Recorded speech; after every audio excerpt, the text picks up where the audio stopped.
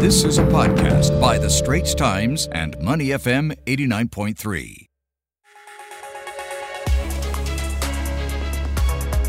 Let's put the spotlight on several headlines coming out of around the region. Yeah, lots happening in the region in the past week. In Malaysia, for instance, Prime Minister Ismail Sabri faces criticism over weaknesses in how they are handling the floods. Over in the Philippines, the death toll from the strongest typhoon to hit the country this year continues to rise as areas remain cut off from help. And of course, in Thailand, well, it has reinstated mandatory COVID-19 quarantines over Omicron concerns. Where is this expected to take the region? Joining us today, as usual, to fill us in on the various headlines, Leslie Lopez, regional correspondent at The Straits Times. Good morning, Leslie. Hi. Good morning, Bharti. Good morning, Bharti. Now, let's talk about those floods in Malaysia. They have been making headlines, and 3 days after that torrential rain manifested those floods in 8 Malaysian states, no less. At least 8 people have died. Over 61,000 have been displaced. Some victims still stranded with no food or electricity. Let's discuss a few things here. Why were some Malaysians stepping up to criticize the authorities? Of course, they've talked about a lack of warning, poor rescue efforts. Are these warranted? Why weren't they prepared? Could this also cause a surge in COVID-19 cases? Well, it's all what you pointed out, Bharti, is all really the big issues here. It's kind of like a Katrina moment for the Malaysian government, This is it evokes the kind of responses that the Bush administration in 2005 when the hurricane hit the U.S. And there was a complete lack of preparedness for this. People are wondering why the floodwaters rose so quickly. And this is just outside the capital of Kuala Lumpur.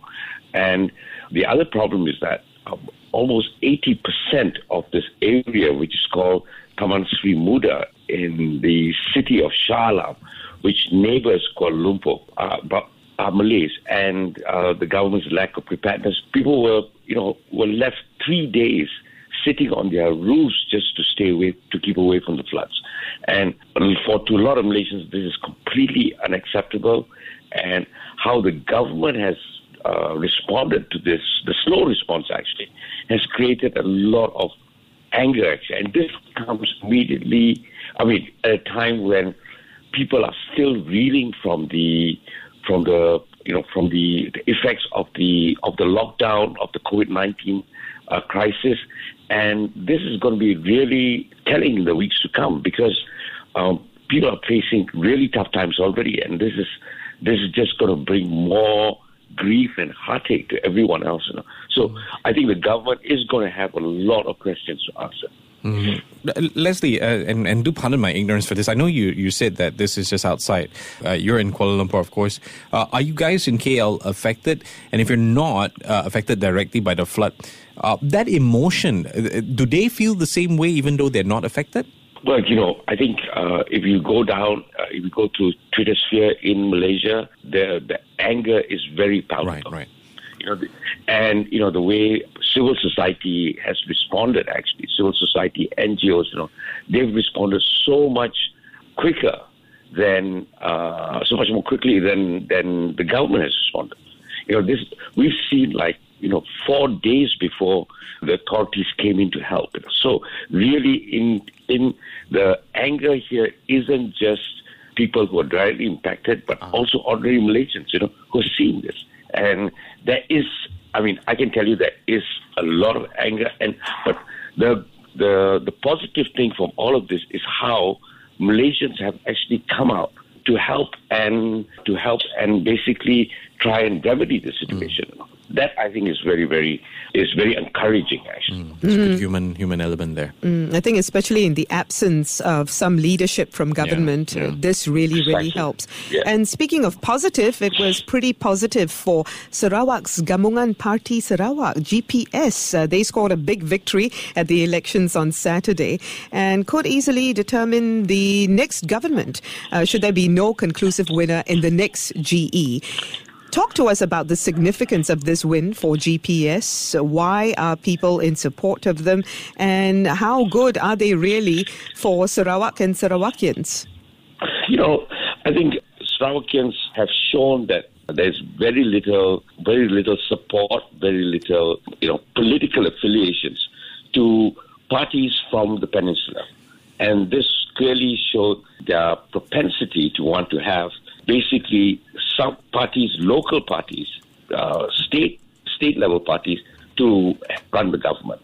So I think there is general rejection, actually, for peninsula-based parties parties that dominate politics in Peninsular Malaysia to be able to deliver for ordinary Slovakians. And Slovakians basically have rejected them.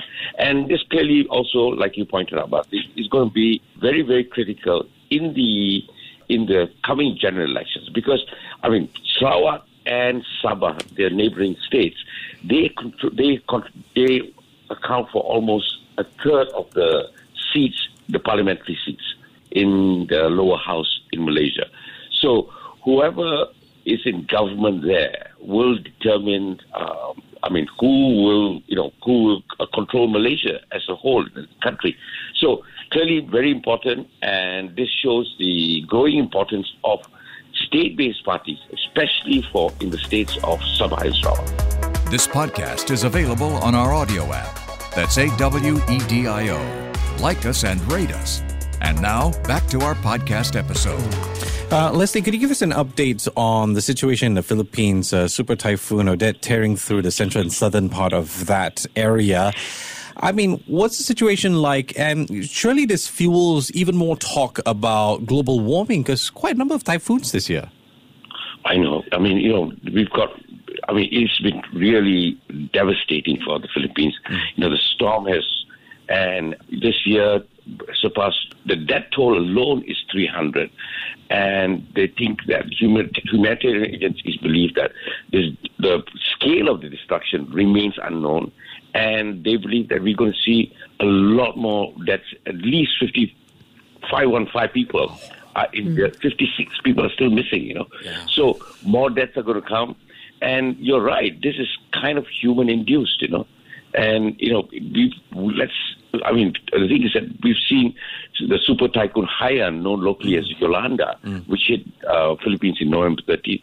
That was a stronger storm, killing like 6,000 people. Yeah. So I think that a lot of this is human-induced climate crisis, making typhoons, hurricanes, cyclones more intense. And the sad thing is that Philippines is one of the most climate vulnerable nations actually at this point. So not a good time and really tough for the people down there. I'm sure those discussions on how to tackle climate change, especially in terms of how it affects third world nations and developing countries, will continue, and we'll be watching those rescue efforts in the Philippines as well. Yeah. Another country in the region making headlines, of course, is Thailand, and this is related to the spread of Omicron. It's halted its quarantine-free entry program after less than 2 months, citing, of course, those concerns about perhaps arriving tourists bringing Omicron into the country. How much of an impact will this suspension have on the tourism sector? We have to consider that it is a key driver, a key industry and economic driver for Thailand. Well, it clearly is a setback, Bati. And, the sudden decision which came into effect on Wednesday will last till at least January 4th. They're going to shut the doors down to quarantine-free Thailand pass applicants. And, number of people actually have already applied for this.